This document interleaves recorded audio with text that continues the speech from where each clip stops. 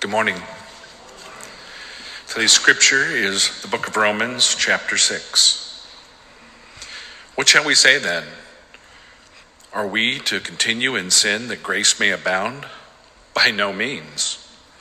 How can we who died to sin still live in it? Do you not know that all of us who have been baptized into Christ were baptized into his death? We were buried, therefore, with him by baptism into death, in order that, just as Christ was raised from the dead by the glory of the Father, we too might walk in newness of life.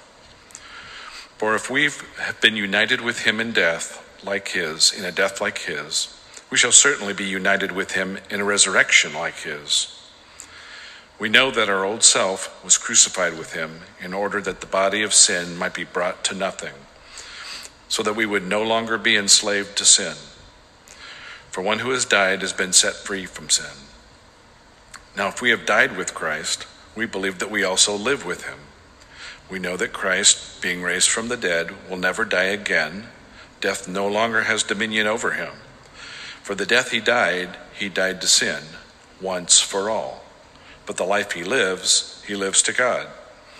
So you also must consider yourselves dead to sin and alive to God in Christ Jesus. Let not sin therefore reign in your mortal body, to make you obey its passions. Do not present your members to sin as instruments for unrighteousness, but present yourselves to God as those who have been brought from death to life, and your members to God as instruments for righteousness. For sin will have no dominion over you, since you are not under law, but under grace. What then? Are we to sin because we are not under law, but under grace? By no means. Do you not know that if you present yourselves to anyone as obedient slaves, you are slaves of the one you obey, either of sin, which leads to death, or of obedience, which leads to righteousness?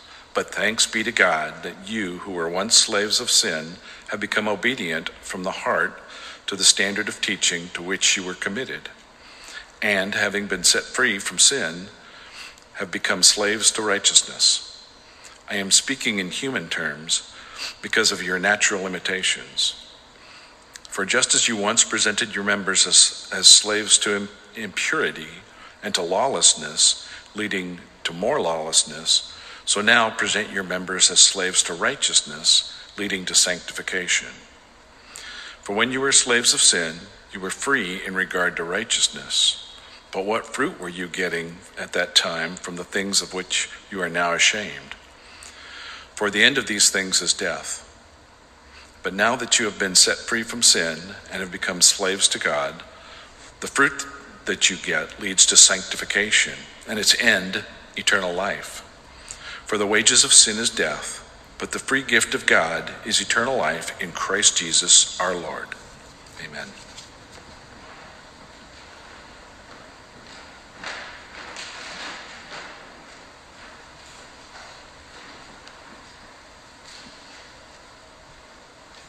Got all my stuff here just to make sure I make it through this. All right. This sermon series is nearing its conclusion. We have 2 more weeks of this series called Surprised by the Gospel. So let me just catch you up on what exactly we've been doing. Because we've been doing something, we haven't been trying to intentionally be sneaky, but we've been introducing you to some of the core doctrines of salvation these last several weeks. And so let me just kind of put it bluntly what we've been doing. We've been going through what the church has taught for generations, which is called the order of salvation. How does salvation actually come about? And so over the last 8 weeks, we've done sermons that started with the story of the scripture. What is the big picture story of the Bible? The second week was on what is the good news? What is the gospel itself? What does the Bible mean when it says gospel? And then we got into these core theological doctrines, the doctrines of election, how God knew us before the beginning of time and chose us to know him. Then we got into how God calls us. And then we talked about conversion or being reborn, being born again. And then finally, justification, and then adoption. And then last week, we talked about having union with Christ. And so there's an order there of how God works about our life to bring us to himself and to find fullness of life in him. And so we're coming to the end of this series now, these next 3 weeks, today, next week, and the week after, bringing it to the end of what does that mean now? Because most of this stuff, if you are a Christian already, most of this stuff we've talked about has already happened in your life. It's already in the past. It's a historical event that happened that maybe you can remember. And so if you are a Christian, really beginning today and into the next 3 weeks, that's what's still in front of us. So today we're going to be talking about the first days of the rest of your life. So welcome. Because beginning today, God does new things in our life every single day, but it's purposeful and it has meaning to it. So 3 fundamental changes that come about in your life ongoing if you are a Christian today. The first thing I'm going to talk about is how your desires change, what you want in life. That changes when you've been justified, whenever you have union with Christ. What you want in life, your desires will change. Number 2, your purpose in life changes. And then we get to discover what that is. And then number 3, your actual identity has been formed into something totally uncomfortable, but totally deserved for you. It's been given to you. So your desires, your purpose, and your identity. That's what we're going to talk about today. And what this means for each of us every day when we wake up as believers in Jesus. What God is doing in our lives every day, the rest of your life. So number 1, your desires. In Christ, like we talked about last week was about union with Christ, which means that you are living in Christ as a Christian, and he is living in you. What you want in life fundamentally changes. And so if you listen carefully to Romans chapter 6, which I'd encourage you to have it open in if you have a Bible, open up to Romans 6. Or I'm going to be preaching through Galatians 5 in just a moment, kind of the second point. But Romans 6, if you have it open, it may help you to see some of what I'm talking about. But if you listen closely to what Brian read, you'll notice that the word slavery was mentioned 9 times in Romans chapter 6. Slavery. I don't think anybody in the world wants to be a slave to something. That word is just not a good word. It's been obviously taken on negative connotations for very good reasons, obviously. Slavery is mentioned 9 times. And so what is that? Why is Paul using the word slavery, and what is he talking about? And so when you and I hear the word slavery today, we obviously, most of us think about the slave trade from Africa to North America from the 17th to the 19th century that we read about in our history books, and that is a part of legacies and lineages of families and toward the embarrassment and shame of our country. It's awful, the Middle Passage from Africa to the Americas. But even today, did you know there's more slaves in the world today than there's ever been in the history of the world? There's modern day sex slavery, human trafficking, which is why we as a church here support the ministry of Amira, which helps bring women locally out of the local sex human trafficking in the local New England area. But there's all other forms of awful slavery in the world today too. And the primary one, the largest category today, is forced labor. And children make up 1/8 of that group.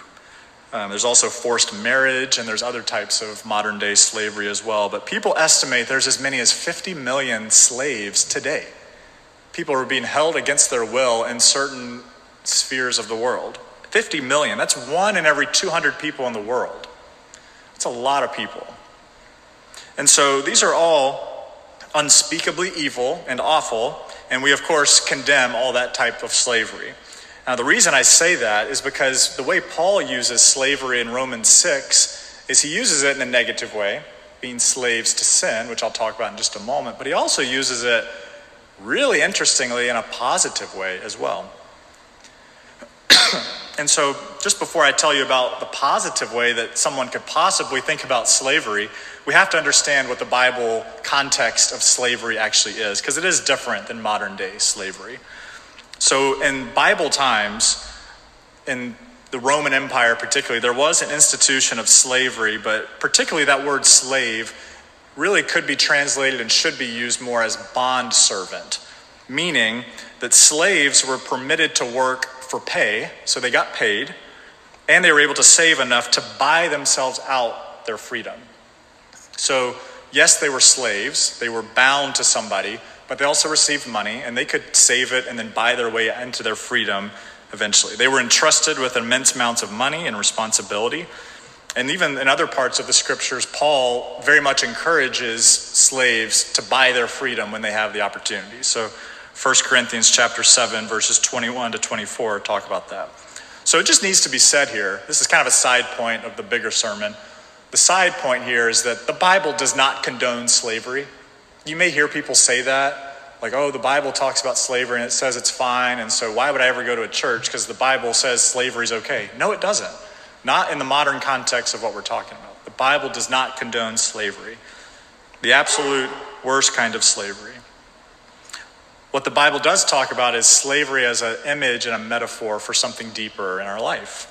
And in Romans 6, Paul uses it as a spiritual image, a spiritual metaphor, although it's an imperfect metaphor, he says. So let's talk about this spiritual slavery, because it talks about our desires, how our desires are changed. He says in Romans chapter 6, verses 16, verses 17, verses 20, he says that we are slaves to sin, that we are stuck to bad things that just keep tying us back into doing bad things that are not for our good. That's what sin is. It's when we miss the mark of how God intended the world to be. He says we're slaves to it. We're stuck to it. And that's actually the absolute worst kind of slavery, because it's internal, it's secret, and you're stuck to it. It's even worse than physical human slavery we mentioned earlier, because it's not only 1 in every 200 people in the world, it's 100% of people in the world are enslaved to sin spiritually. And I think each of us realize that pretty quickly when we look at our own lives. We realize that there's just sins that we can't get away from. It feels like we're drawn back into them. And Paul himself talks about it pretty honestly himself in Romans 7. He says, the things I want to do, I seemingly can't do, and the things I don't want to do, I keep doing them. And he's like, what a wretched man that I am. This is the Apostle Paul. And so if that guy acknowledges his sin, certainly you and I can recognize it as well. And we all want this to die. We want the sin in our life to be crucified and to die and to go away forever. But the positive, good part that Paul brings up is that in Christ, through knowing him and acknowledging what he's done for us on the cross, in verse 18 and 19 of Romans 6, he says, we have become slaves. So we're still slaves. How could that be a good thing? He says, because you become slaves to righteousness. Think about how impossible it is to get your mind to realize how great of a thing that is. Because slavery is such a bad word, you instantly think of slavery to being only to bad things all the time. But I think I kind of mentioned this beginning last week, but let's just hit it home now. The gospel offers you the best possible things to be stuck to forever. You are slaves to righteousness. Meaning that the right way to live, the right way to life, the right way to find joy and happiness and goodness and all of that you can be stuck to. And you can't get out of it. And again, it's hard to fathom because slavery has so much baggage with it, that word. But we are slaves to righteousness. Paul says that when we are set free from sin, we are then stuck to righteousness like being a slave to it. Righteousness is the right way to live. It's the intended way humans are to live out our days. It's the standard, the beautiful way that the Creator gave us to live our life. Can you imagine if we woke up every day saying, I am stuck to righteousness today. I'm enslaved to it. As much as I try to run away from righteousness, that's my status now. And now, if that's really the case, that means your desires for right and good things then begin to change. That by being in Christ, and Jesus living in you, like we talked about last week, He begins to change your desires away from the sins that you used to be enslaved to, and now towards right, good, beautiful things. And so Paul says in verse 19, therefore, present your members of your body as slaves to righteousness. You give yourself over to that. It's okay to be a slave to that because that is beautiful. It's for our good. And we do that by having faith in Jesus, by being united to him, by finding union with Christ. Being a slave to righteousness is built off of the spiritual oneness that we have in Christ that's gifted to us by what happened on the cross at Calvary. So verse 22 says that we are literally even then slaves to God. Which there's a reason that Paul brings that up second and not first. Because if I were to tell you first that you're a slave to God and then you get righteousness, then it feels like some kind of manipulative relationship, doesn't it? But you've received righteousness as a free gift and now you're stuck to God too. As the perfect, loving, good Father. You get the relational part too. You're even a slave to God, as it says in verse 22. And that's alongside Jesus himself. Remember, Jesus said, I and the Father are one. Another way Jesus could have said that is, I and the Father are enslaved. Or I am enslaved to God the Father. I am his. Again, it's just the word. The word we get caught up on here. But this is the perfect kind of slavery, if there ever could be such a thing. It's the perfect kind because it's slaves to righteousness, and that changes your desires. And this union with Christ builds up and culminates in your purpose. So if you are stuck to righteousness and your sins are being killed day by day, they're being crucified, this comes into the second thing then, which is your purpose. Every day of your life. What is your purpose in life? 1 Thessalonians 4:3 says it this way. The Bible likes to talk about, the Bible doesn't use the word purpose very often. You and I in the modern world, we use the phrase, what is my purpose in life? What was I made for? The way the Bible likes to put it is they use this phrase, the will of God. What is the will of God in my life? And do you know what 1 Thessalonians 4:3 says? This is a direct quote. Again, this is just, put it out there, very clear. This is the will of God for you, your sanctification. The purpose of your life, the will of God for your life is your sanctification. Now that means we really need to understand what sanctification is, because that's not a word we use very much in our modern times either. So what is sanctification? It's a big word that we probably don't use anywhere else in our world. And that's why I want to bring us to Galatians 5. Because Galatians 5:16-26, which is printed in your bulletin, this describes sanctification without using the word.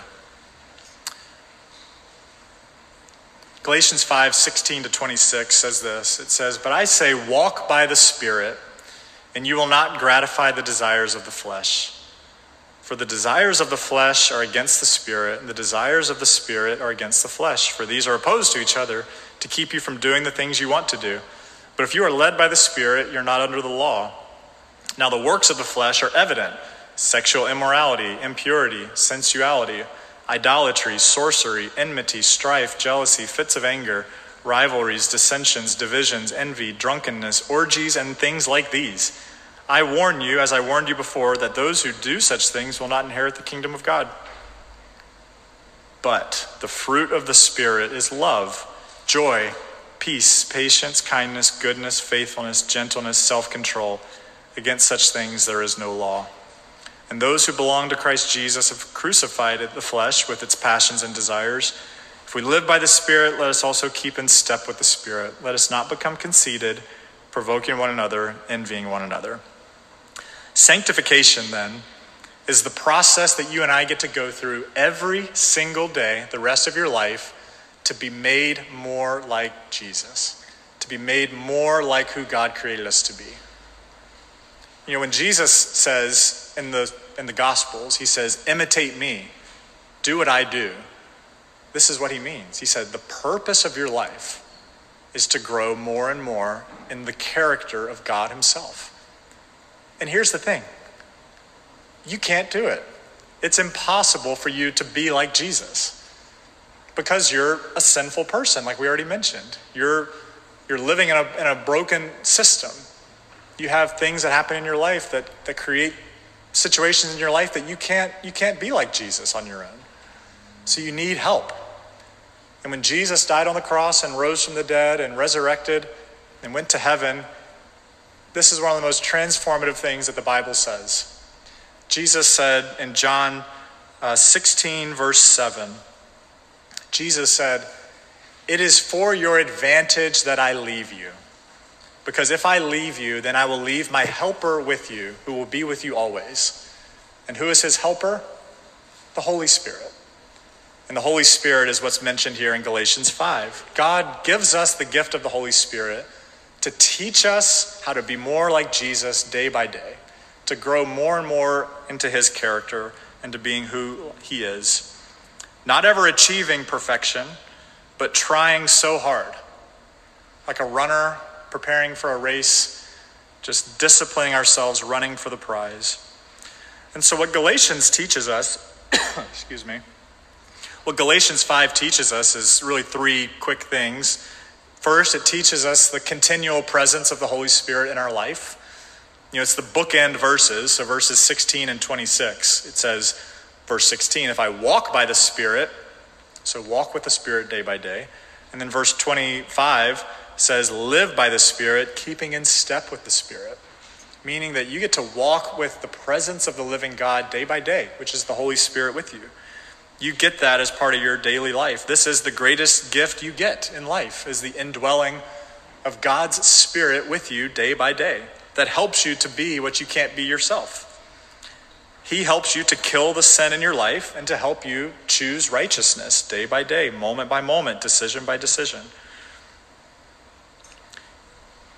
Somehow it's better to not have the literal person of Jesus with you, but it's better to have the Holy Spirit within you. That's the better plan that God had. He said, Jesus could have been an eternal human who just lived with us, but he knew it would be to our advantage if the Holy Spirit lived with us. And once you begin to really think about that, it makes sense. If there was one human, Jesus, that means he could only be one place at a time, with one group of people, in one cultural context, with one language, right? Israel, living in the Middle East, speaking Aramaic and a little bit of Greek, hanging out with fishermen. He can only be in that one place. But now he leaves his Holy Spirit with us, and that breaks every divide. He's with us in our lives, in Salem, in our language, in our context. He knows us. He knows our hearts. He can be with us. That's to our advantage, to our huge advantage, to bring about our sanctification. And he trains us to live for the Spirit. And so again, you have these classic fruits of the Spirit. That's the second thing that Galatians really gives us, is that there's the fruit of the Spirit that then is given to believers. These 9 classic things that are mentioned here: love, joy, peace, patience, kindness, goodness, faithfulness, gentleness, self-control. But one thing that's important to note about this is that it says that this is the fruit of the Spirit, meaning that it's one fruit. This all comes together. This isn't like, okay, I get to get this part one day and this part another day and this. Like I need to pick it. No, it all comes together as a package deal. This is what your life turns into. This is what the purpose of your life begins to flow out for. Like the purpose of your life is not to change the world or to give away the most money or to be the best and nicest person. Like those are all good things, but the purpose of your life is these 9 things. Your sanctification. Becoming more and more the human that God made you to be, uniquely through your life. They all come together, and they benefit the world around us when your life begins to look like this. So pursuing this unified life of the Spirit becomes the purpose of your life, because this is how God wants you to be. Because people like this, though they're not trying to change the world, people like this do change the world. Jesus started with 12 disciples in an obscure part of the world, and it changed the world through 12 people who began just through 3 years to become more like Jesus. And these things begin to come about naturally in your life if you're following him. If you're connected to the vine, like we talked about last week, if you're the branch that's connected to the vine, you will naturally bear fruit if it's a healthy circumstance. And so that's why, most Sundays I stand up here at the beginning of church and say, you made a good decision to come here today. Not because this is like giving you a checkbox in heaven, but because this is part of your ongoing sanctification. This is you choosing something really good to be part of your life. This is putting your spiritual life into rich soil, to be put into a circumstance where you can grow and you can find purposeful watering for your own life and develop fruit. And so the last thing that Galatians teaches us, I don't know if you saw this part. Actually, this takes us back to Romans 6. Ultimately, what sanctification does, becoming more like Jesus and devoting your life to this purpose day by day, is it leads you to eternal life. So Romans 6:23 says the wages of sin is death. So if you continue to pursue those things, Paul's like, okay, you can do that, but you'll die. It seems like a bad decision. He says, but the free gift of God, which you can accept by faith, is eternal life. He said, so if you pursue that life, you get to live forever in perfection, in a new heavens and a new earth where things are all made right again. So it carries us all the way to the end of our days and beyond. So the goal is perfection. The goal of life is perfection. The goal of sanctification is to be the best possible person you can be, all the while realizing that you probably won't attain that. And that's okay.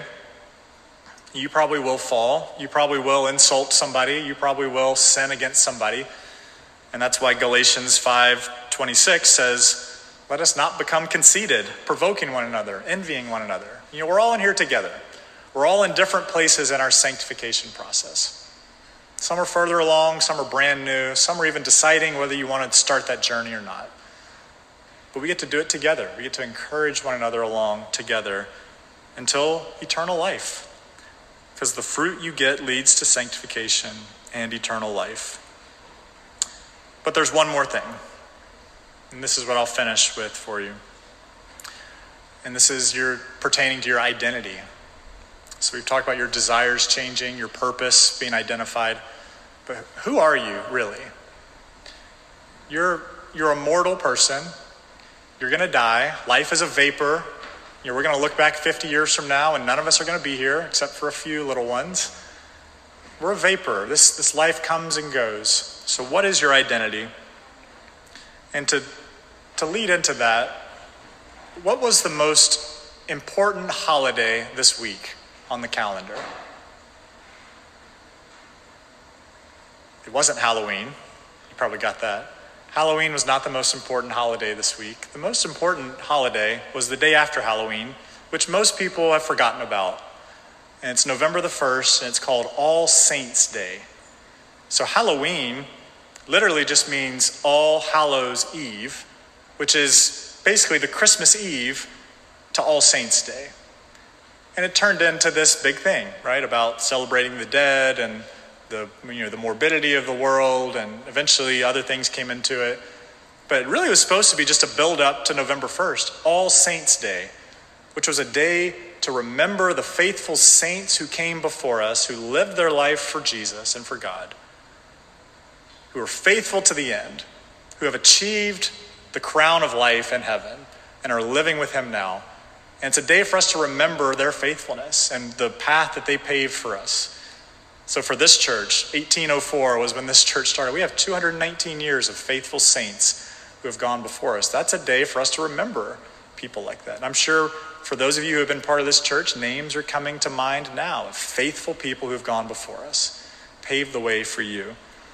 But here's the fun thing. As part of your sanctification process, through being unified to Christ by faith, guess what you are? A saint. You are a saint in the kingdom of God today. And this is a radical difference than the Catholic Church. The Catholic Church, I looked it up, and this is not to stick it to the Catholics at all. I promise I'm not. It's just there's a difference here.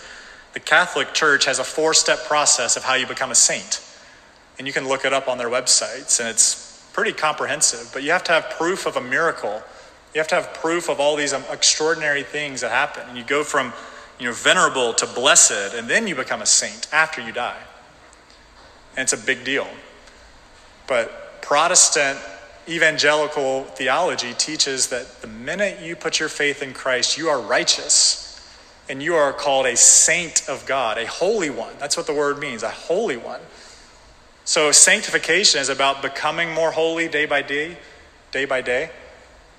But actually, in Christ, you're already made holy. You're already as holy as you can ever be because you're clothed with the righteousness of Jesus on you. So you're already a saint.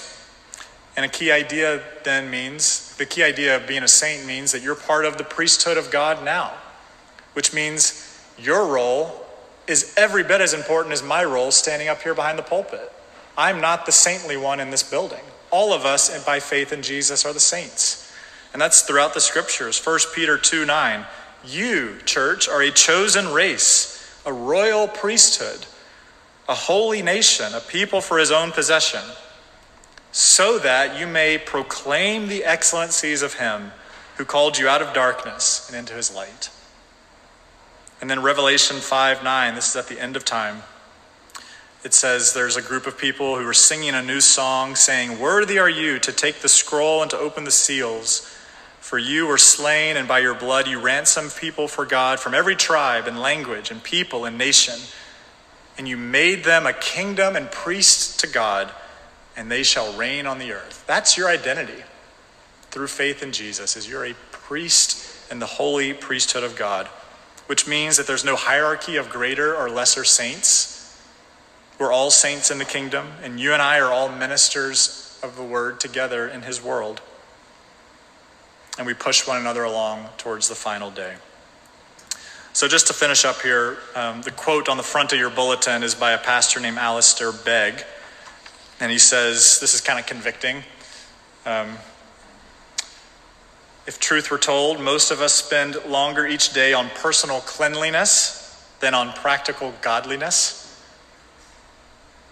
How long does it take you to take a shower and brush your teeth and wash your hands each day? Do you spend more time on that than pursuing your sanctification, your purpose in life? And just to drive the point home, Billy Graham once said, if Christianity is valid, so someone asked Billy Graham this question. They said, if Christianity is valid, why is there so much evil in the world? And Billy Graham responded, well, with so much soap in the world, why are there so many dirty people in the world? Christianity, like soap, must be personally applied if it is to make a difference in our lives. So that's the prayer for us. And as we approach the Lord's table, that's what we invite you to pray and consider, is how can you apply this to your life today? So let me pray for us, and then we'll serve the Lord's Supper in just a moment. Heavenly Father, I pray that this word from your scriptures lands on each person softly and appropriately, and that you would do something amazing in each person's life because of this. In Jesus' name we pray. Amen.